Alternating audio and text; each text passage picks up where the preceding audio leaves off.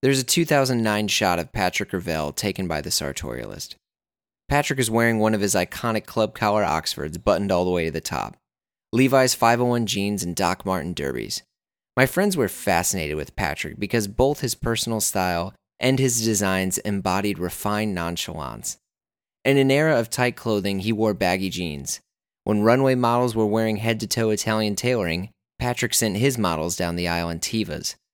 Many designers make clothing because they have to. They're caught up in trying to create the next big trend or surrendering themselves to an existing one. But Patrik's different. I've long admired his ability to tell a story and to create some of the most beautiful silhouettes I've ever seen. My name is Jeremy Kirkland, and this is Blammo, a podcast exploring the world of fashion with the personalities that shape it. My guest this week is Patrik Ervell. Patrik and I spoke about his time spent growing up in San Francisco and how he went from graduating with a poli-sci degree from Berkeley to a CFDA award-winning menswear designer. Last but not least, we discuss why he's designing for the LA brand Vince and how he's bringing a high-classic California aesthetic to the masses. Let's do it.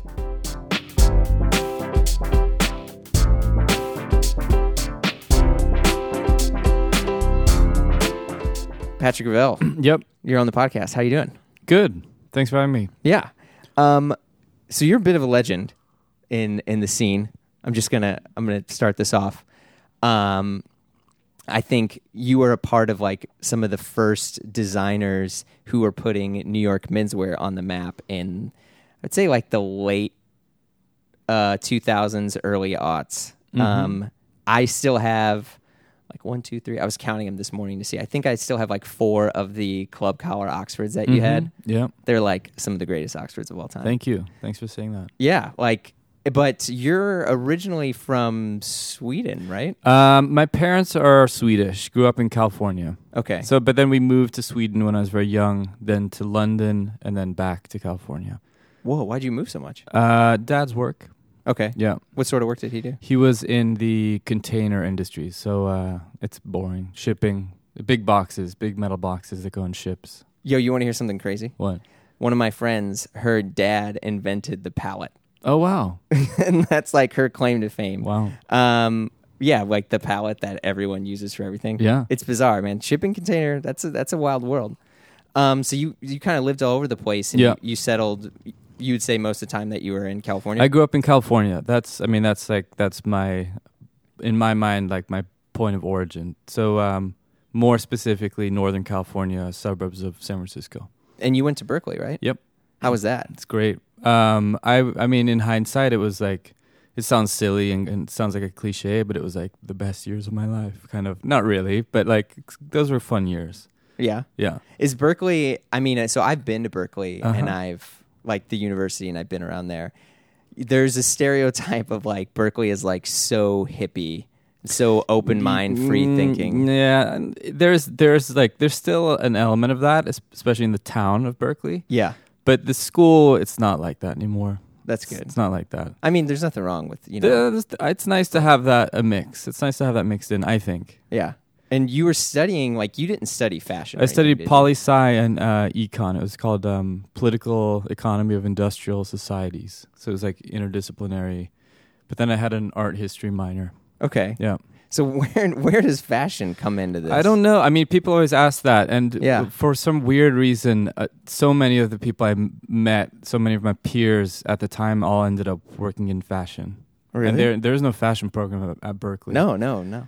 Like Umberto and Carol, who started Opening Ceremony, Kate and Laura, who started Rodarte, women's brand. Mm-hmm. It's kind of strange that all these people bubbled up from these few years at UC Berkeley. Right. Not the opposite of a fashion school. So when does fashion start? Like, do you come to New York and then you're like, hey, I'm gonna? No, I don't know. It always kind of was sitting there, like kind of percolating. I mean, I always thought of, especially in hindsight, I think San Francisco and the Bay Area at that time felt, to me, like, the center of the world in a way. And it still kind of does. I agree. I mean, it's a place where the future is being created still to this day. Yeah. So I never really thought of San Francisco Bay Area as a peripheral place or like of course, we all had this craving to come to New York, and that felt like the center. But the reality is that what's happening there, what continues to happen there, is the center. Right. If that makes sense. No, I hear you. I think there is a little bit of a hotbed of innovation and like, let's see if this works. And the size of San Francisco also is big but small enough that you can, really test things out. Mm-hmm. But also, like San Francisco, you got a pretty diverse demographic. I mean, I've been around, I used to work for Apple for a bit, and I remember going to SF and cruising around the Tenderloin and like losing my mind. Yeah. You've never seen anything like it before or since. Still to this day. Yeah. It's pretty wild. Mm-hmm. So when do you come to New York? I came a week after graduating from Berkeley. Okay. Just moved here. Right. Like a lot of people, every year, you finish school and there would be like a group of people who just moved directly to New York. Yeah. Because you wanted that. You were craving New York. And I guess I was one of those people. And as you were like, did you start looking for jobs in the field or like, where does fashion This was May of 2001. June of 2001. So the timing was bad. Yeah. So I had a really fun summer and then was ready to kind of like go enter the job market. And then, of course, suddenly there was no job market in New York. I had started an internship at V Magazine already, Visionaire V Magazine. Yep. In the early days when it first started. And then I just started working there because there was, again, September of 2001. There wasn't like difficult to find a job in New York at that time. So I just started working there, and I ended up working there for 4 years. Okay. I was the associate editor of V, became the fashion editor of V Man when they started it. Oh, I had no idea you were in publishing at all before this. Yeah. Wow. And that was my my first job in New York. So what's life like there in the fact that like you're in this, I mean, V is a very prestigious magazine. It's not like GQ. It's not, I mean, GQ is great, but like V feels a little bit more narrow. It's pretty specific. It's very fashion at the highest level. But it's I think when it started, and I don't want to sure. I stopped reading magazines 10 years ago, like most people. This is true. Yeah. But I think when at that moment it felt like a really vital and kind of important place to be. Like everybody passed through that office at that moment. Yeah. So it was an exciting time to work there for sure. And then what year do you found? So there was an overlap. There was an awkward overlap, which is kind of my time at. I kind of like it ended kind of like in a tricky way. Like I was kind of focusing on starting this company secretly on the side, like and then eventually just kind of that took over, and that I had to focus on that. Yeah.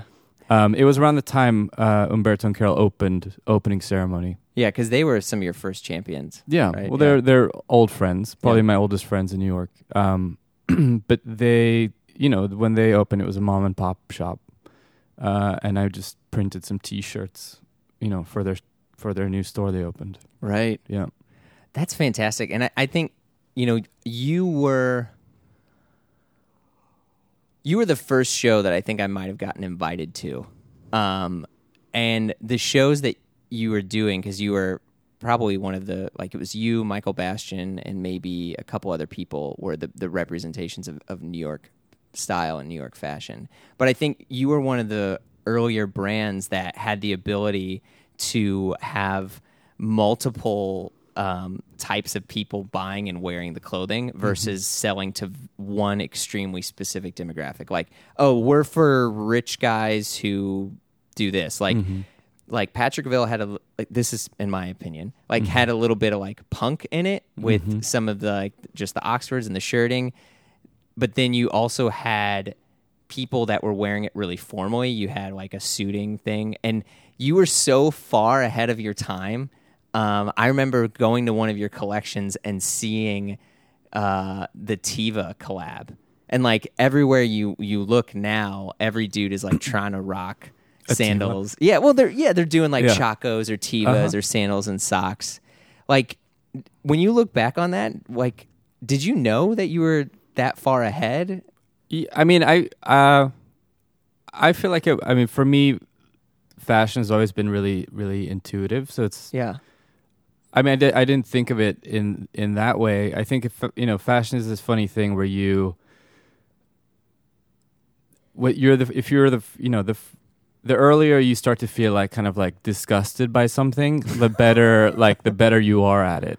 Okay. And it's a funny way to describe it, but like I'm pretty quick to start feeling like grossed out by the way something looks, or like an aesthetic, or What was something you were grossed out well, by? I think when I was starting around that time, it was, the sort of the dominant look in menswear was a kind of like old timey, like sort of fake, authentic Americana kind of look. Yeah. And a lot of fashion is like a reaction against something else. So maybe I just, that was kind of my take at the time, which was very different than the dominant take at the time. Does that makes sense? Well, I think it's how you worded that too. I think designers that I've talked to in the past and creative directors, they don't often speak about fashion the way you did, in the fact that you relate it as an emotion. I think you just said it was a reaction. Yeah, for sure. And a lot of people, and this is, each people do stuff differently. I'm not picking on anyone. They are designing based on some sort of inspiration or a way to like, hey, you know what? We took a trip to India or whatever. Yeah. I went here Yeah. and I saw some stuff, and now I'm going to show you what I thought in some clothes. Right. Or isn't David Bowie cool or something? Yeah. Yeah, and that was never Ervell to me, because one of the things that I loved but also got frustrated with your brand was, I often, with me, like I'm someone who's a serial researcher. I want to know why. I want to know what you're thinking.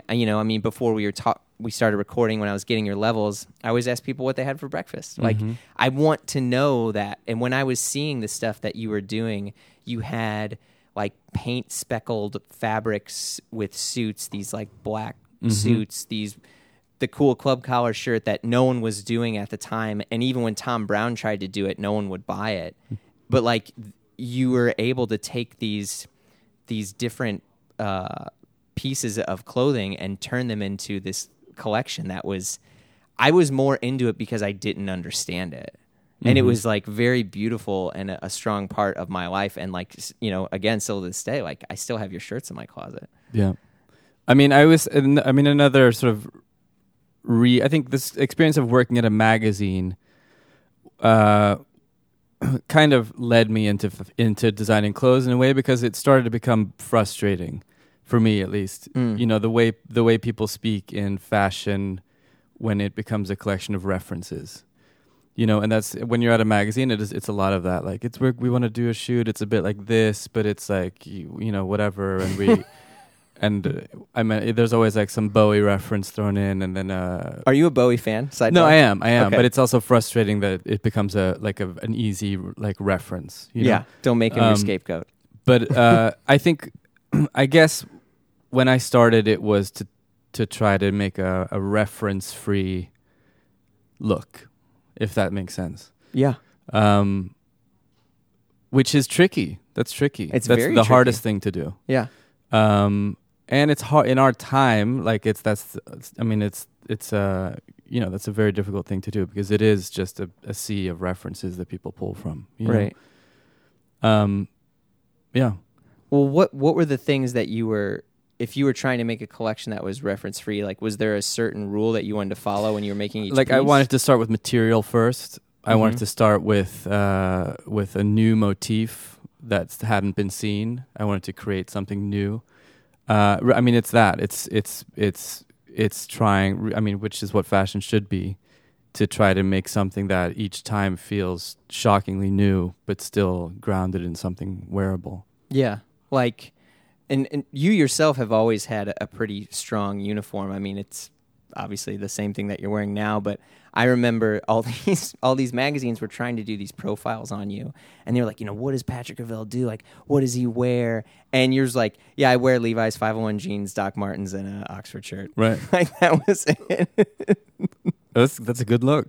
It's a fantastic look. And now, people can't keep old, like, vintage 501s in stock. And again, with Docs, like, people are looking for those classic Oxfords. And I don't know if, when I was talking about how you were ahead of your time, I don't know if people are trying to react to the fact that right now streetwear is so fast and so hype driven that people are looking to scale back a bit to things that feel maybe safer. But I don't, I'm speculating, but it feels like that to me as I like look through my closet and I'm like, why did I buy that from Vetmonts? Like, I really regret buying every piece from Vetmonts publicly. Like, I'll say it, and I've tweeted it. Like, you're on record. I'm on record. Like, I love and I appreciate the attitude, maybe something similar to what you were doing of fashion is turning into this. Let's not do that. Let's give it an electric shock. Right. But as the consumer, again, like, I want to understand and get it. And so for me, that was like purchasing it, and I don't have it anymore. Right. So I do you feel that what people are making and wearing now is a little bit more of a response? I mean, I think fashion, especially menswear, works in kind of bigger cycles, 5 to 10 year cycles. Yeah. And we're in this moment, the one you described just now. I feel like, it's kind of a noisy time in menswear. Yeah. And whenever that, and again, when I talked about reactions before, reacting against what's happening now, I kind of think that whenever there is that much noise in one place, there's always this space that opens up on the exact opposite side. And not to segue into Vince, but we're gonna talk a lot about. But I Vince. do think that Vince and me is kind of sits exactly in that opposite space. Yeah. Well, and that's, I mean, to jump on Vince, obviously you kind of summit yourself in New York. And is Ervell the brand? Is it still going? No. So book's closed. Book's closed. Yeah. And when did you join Vince? 7 months ago. Okay. Yeah. And how's that been? Because you relocated. Relocated to Los Angeles. It's been great. Yeah, it's been great. A completely different life. I mean, this is like everybody says this, but like, there's something about living in New York in your like 20s and early 30s, and then you move to LA. Yeah. And it's like, that's the right order. That's the way you're supposed to do it. And it's been great. Why is that move to LA? Because I feel that too. My wife and I, we have a daughter that was just born not that long ago, and we're dying here. I'm not kidding. Like, we're like, do we need to leave? Like, I don't make $500,000. This is a tough place to live. Yeah. I mean, it's that Joan Didion essay, that amazing one, where she says New York is only for the very young and the very rich. Yeah. And it's so true. And that essay is about being young in New York and then moving to LA and forgetting why you ever lived in New York. But I'm sure there's still some fond things you have. You got Green Street, you got Crosby. That's your stomping grounds. I mean, when I come back to New York now, I love it. Yeah. New York is amazing. Well, it's because you don't have to deal with the rent and everything. Yeah, I'm like staying in a hotel. It's fantastic. There's like a fun dinner every night. It's amazing. New York is amazing. But, I think, it's that. It's a city for the very young and the very rich. Where are you based in LA now? I live in Hancock Park. Oh, nice. Yeah, the studio's in Hollywood, so it's very nearby. Yeah, because, I mean, people going to LA, especially in the fashion world, that's somewhat newer. I mean, you had Eddie Slimane do that for Saint Laurent. You had Tom Ford relocate over there.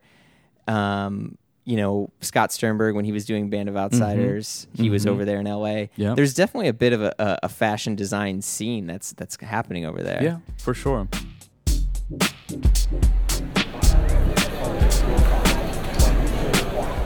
It was late night at the airport, and I was walking off my flight when I heard crying in the distance.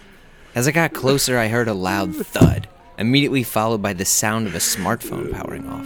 "Oh no," I said. "This isn't good." I saw a young man in a state of agony and defeat on the floor, his broken suitcase and dead smartphone nearby. I walked up to him, and with tears in his eyes, he looked up at me and said, "There has to be a better way, right?"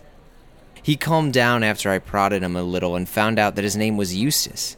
He had a broken carry-on, a dead smartphone, and a lonely heart. I told Eustace about Away Travel and their unbelievable carry-on luggage made with a premium, impeccably strong German polycarbonate. I showed him my own Away carry-on with its built-in USB charger and wheels so smooth I could glide through the terminal with ease. He wiped the tears from his eyes.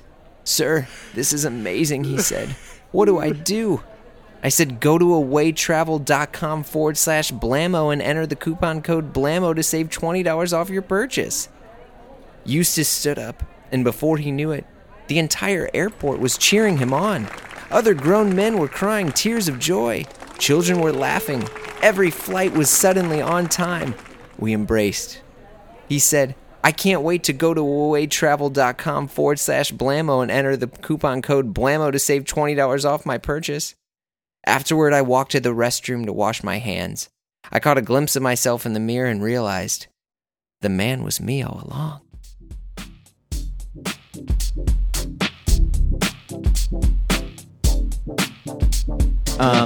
So you're at Vince. What was your goal here to do with Vince? I mean, I mentioned it before. Sure. That there's a space that opens up now, I think, for something that feels a little bit more quiet. I mean, that's an easy way to say it, but a little bit more simple too. Mm-hmm. Something that's rooted in an authenticity surrounding a brand and its aesthetic, rather than a kind of hype beast, kind of trend machine. You know what I mean? So that's really that's always how I've approached things, and I think not just this moment, but I think for the next, this next part of the next 10 years, for let's say, I think it'll feel increasingly relevant, that approach.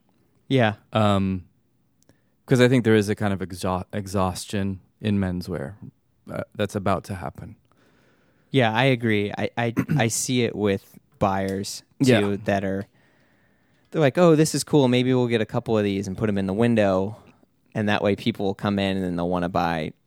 People are still looking for a good T-shirt, a good pair of jeans. And I, in a weird way, I still think that's a challenge to find. Yeah. I mean, it's also this kind of, I talked a bit before about how I always thought of San Francisco, California, as the center of the world. Mm-hmm. And that's another part of that conversation. I think there is a kind of an aesthetic and a look that hasn't really been developed fully. When you throw out like things, California, like there's references that come to mind. Yeah. But I think that there is a kind of more like pure and essential and more beautiful and elevated version of California that hasn't been fully fleshed out. A look. And that's the other thing that I'm after here. What would an example of that look be? There's like these easy references of California that people throw out, but you mentioned Tevas earlier. That's a California reference too. For sure. Burks, Tevas. The North Face is a California reference. Berkeley, Patagonia California, is a California reference. Those, there's a world surrounding that look that I think is, to me, essential California, and to do that from a kind of more luxury place, I think is an interesting newness. Yeah, I agree. I think, I've collected North Face fleeces for a while, and there's actually a pretty interesting hotbed Instagram community. Oh my God. I'm a huge North Face Patagonia fan. And there's also collector. There's a couple of these guys, they're based in the Bronx. Mm-hmm. Joey Ones, who's dope, and he sells like lots of vintage North Face stuff. And it's like he sells it for like fair prices, like $100 for one of these fleeces. And it's funny because a lot of people I know, like all the menswear dudes right now are rocking Patagonia baggies. They're trying to do this sort of dad style. And as I've looked at this more, and also being a dad, I was like, I don't think this is dad style as much as, holy cow, there's so much stuff out there. Yeah. I need to scale back. Yeah. Like, or you need to like lean into something that feels more authentic. Yeah. More authentically you. yeah. No, I mean, I agree with that. It's pretty wild. With that saying, like, your first collection. First collection is actually fall. Yeah. So it's, it's sort of a different model at a company like this because it's more about when the product comes all the way downstream, Right. when it's about to, exist in the world, which is upcoming. So the fall drops in August. Okay. Yeah, starts to drop. And what are some of the things that, we were talking about, like authentic and scaling back? Were there key pieces that you wanted to ensure when you came on board, Vince, that you created? Yeah. I mean, each season we develop from scratch a new collection, but I think there is a kind of a thread that runs through all of it since I've gotten here. Really wanted to lean into this kind of essential, I call it like a high classic California aesthetic, which is difficult to explain without like these kind of cheap references thrown in. Sure, I understand. But that's it. I mean, just in broad strokes, that is what I'm after here. Yeah. There's also there's a little bit of nostalgia thrown in there. I feel like there is a kind of, because California has never felt more like the future than it does today, I think it's interesting to also explore a kind of California nostalgia in a very specific way. So there's a bit of that thrown into. Working at Vince, this is a pretty large company and operation. That's got to be almost pretty big difference than what you were doing when you were running your... Huge difference. What are some of the advantages? I mean, everything. So I mean, it's incredible. I'm this is fun for me here. I've never had like a fabric R&D team. Like just that alone to me is like, I did all of that for years myself.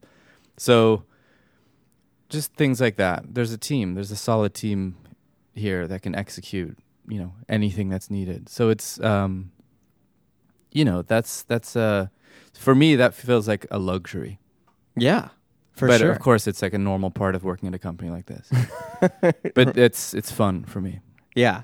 I mean, you used to do, when you were doing Patrik Ervell, your brand, I think for me, you were the first like fashion brand that was doing a heavy mixture of, for lack of a better term, like tech wear with, like you would put people down wearing jeans, but then some sort of like nylon waterproof looking parka. Yeah. Are you going to continue to have like tech wear type stuff in here? Yeah, there's moments of that for sure.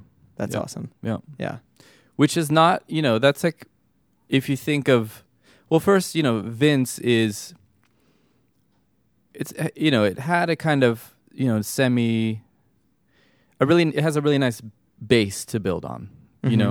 It has this kind of unique place in the market or in America or in fashion where it's a luxury brand coming from Los Angeles. Yeah.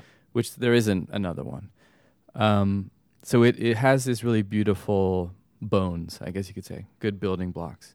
So to layer on top these moments that, what we've been talking about, I think is really, really exciting. Right on. Yeah, I think that's, if you look at, we were talking about California earlier, and we were talking about how, like, San Francisco has all these things. I mean, you look at a brand that I'm not a huge fan of, but I respect what they're doing, like Allbirds, right? Mm-hmm. And all of these brands are, like, trying to be these, I hate this term, like these disruptors who are coming into the industry. Everlane. Everlane. Yeah. Everlane makes some interesting stuff, but what is interesting about how Everlane runs their business too is because it's solely based direct to consumer, and there's a lot of AI. I hate that term too. That's in their whole business. When they launch a shirt, they can see what people are ordering more of, and they are actually adjusting the PO, like the orders for those shirts in real time. Like it's being sewn. Yeah. Amazing. And I think that brands like that are starting to look in that way, but also from not just a way to be profitable, but also a way to be sustainable. I talked with Maurizio Donati of LVC and Atelier and Repairs, and he was at Diesel. And for him, the most important thing in his business is to be a sustainable business. What are your thoughts on like sustainability right now? I mean, that comes up a lot. And I mean, I think making clothes that are not so tied to a kind of hypey fashion cycle, that is in and of itself sustainability. Right. I mean, that you don't have to recycle. Yeah, that you're wearing clothes that you don't feel embarrassed to wear 6 months later. Yeah. That is sustainability. Yeah. I mean, that would do more than any other kind of like material churn and burn. or manufacturing change, Yeah, for sure. Of course, that's a terrible thing to say at a company that makes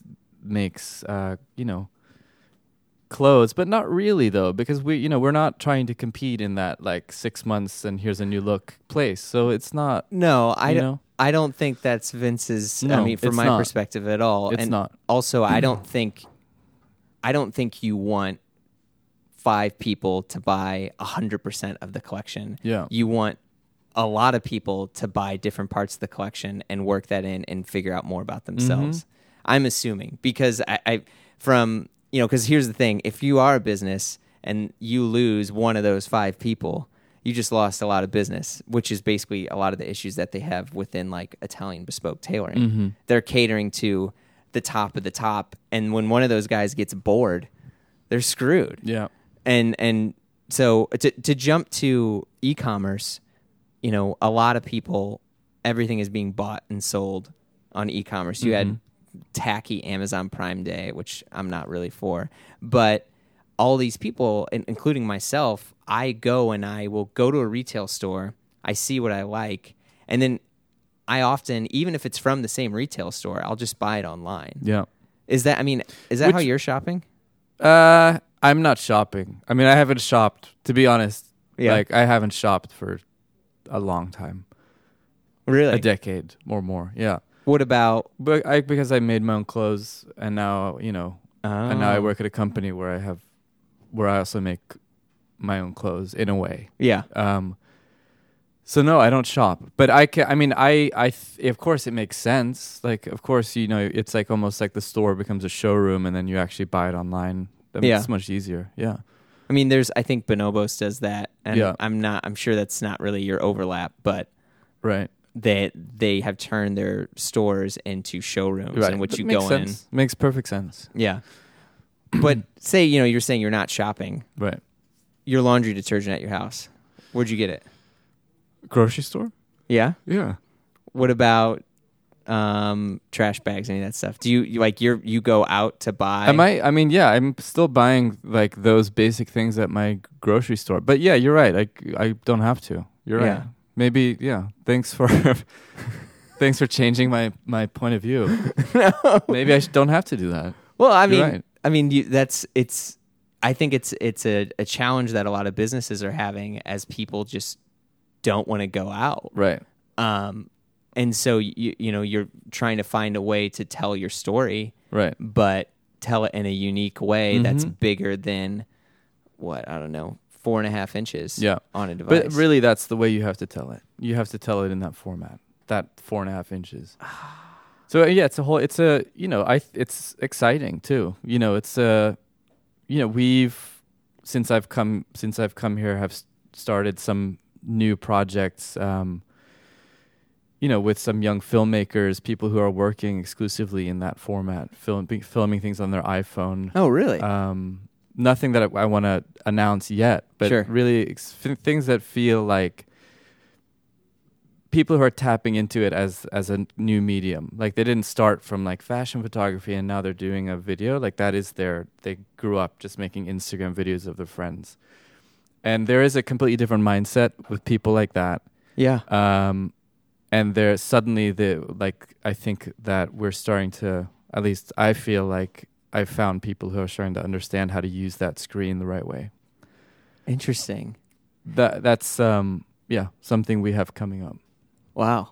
Yeah, I think, I oftentimes like go back and forth between the different forms, like seeing someone's show, like I could watch the whole Prada show on a phone. Mm-hmm. And on one hand, I totally celebrate that. I think that's amazing. Like I got to see that live the same time everyone else.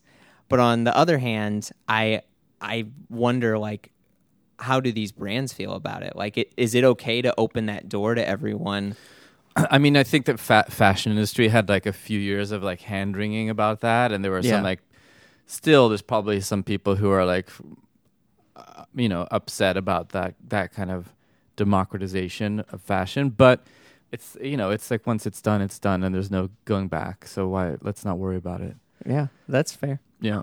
Some of the last things I want to talk about is, so being a designer who didn't really have very like formal like design training experience, how do you think that's changed like how you make stuff? I mean, because you were even saying when you're looking at people who are coming on board for these supposed video projects that you're doing, that they don't really have that sort of film experience. Right. Not at all. Yeah. How important is that to you? I mean, you need to understand craft and you need to understand material and construct. That is important. We are making physical objects here that have to function and feel good and look beautiful. Mm-hmm. So, but so much of that, I think, in fashion comes from experience, learning by doing. I mean, I talked about, the first thing I did was some printed T-shirts because that's all I knew how to do at the time. It wasn't, it took 5 years before I actually had like a fully fleshed out collection that I started showing to people. So, it takes time. And it is important. You do need to take the time to understand how all of that works. Because there's a fair amount of listeners who are trying to build their own collection. Yeah. And they see people like Jerry Lorenzo or people like you. And I think oftentimes the people's stories get maybe a little bit overlooked by like, oh, I could do it. Like Patrik Ervell made a collection. He didn't have fashion experience. Well, it's like, well, there's talent that comes on and then also like an exceedingly strong work ethic. I mean, that's part of it. It is, it's not easy. Yeah. It's not easy. And there's also just sometimes that kind of timing and just specific circumstances that can't really be, replicated or applied to other people and other places. I mean, it's just that simple. So, yeah. Wow. Yeah. Well, this has been really good. You feel good? Yeah, I think so. Is there anything else you'd like to add or mention? No, what else is there? I mean, I just like that, having my own company for so many years, I think, in many ways left me really sort of perfectly trained to become, a gun for hire in a way, but specifically now at Vince. I mean, I think, I've done everything possible, like within my own company, seen every side of it, from, carrying rolls of fabric to a factory to like, you name it, designing the collection to like dealing with like, hiring my team, all of it. So, in a funny way, that is the best kind of school, for this kind of a role at a company this big. Oh, interesting. I mean, do you feel that gives you more empathy? And I think so. I think I understand from the bottom to the top. Yeah, in a way. Yeah. That's great. Because Yeah. I think that, a lot of, from experience at other, big houses per se, sometimes the people that are doing these other parts, like, they could be one of the most vital parts of the business, but at the end they may not feel the love or the gratefulness from everyone. And I think that's good if you have that understanding. Yeah. It's not like about like go give everyone a hug, but No. it's about I don't ensuring I people don't really, are valued. I'm not a big hugger. Yeah, No, I'm not. that's cool. Well, Patrick, this was really good. Yeah. Thank you. I can't thank you enough. I'll talk to you soon. Thanks.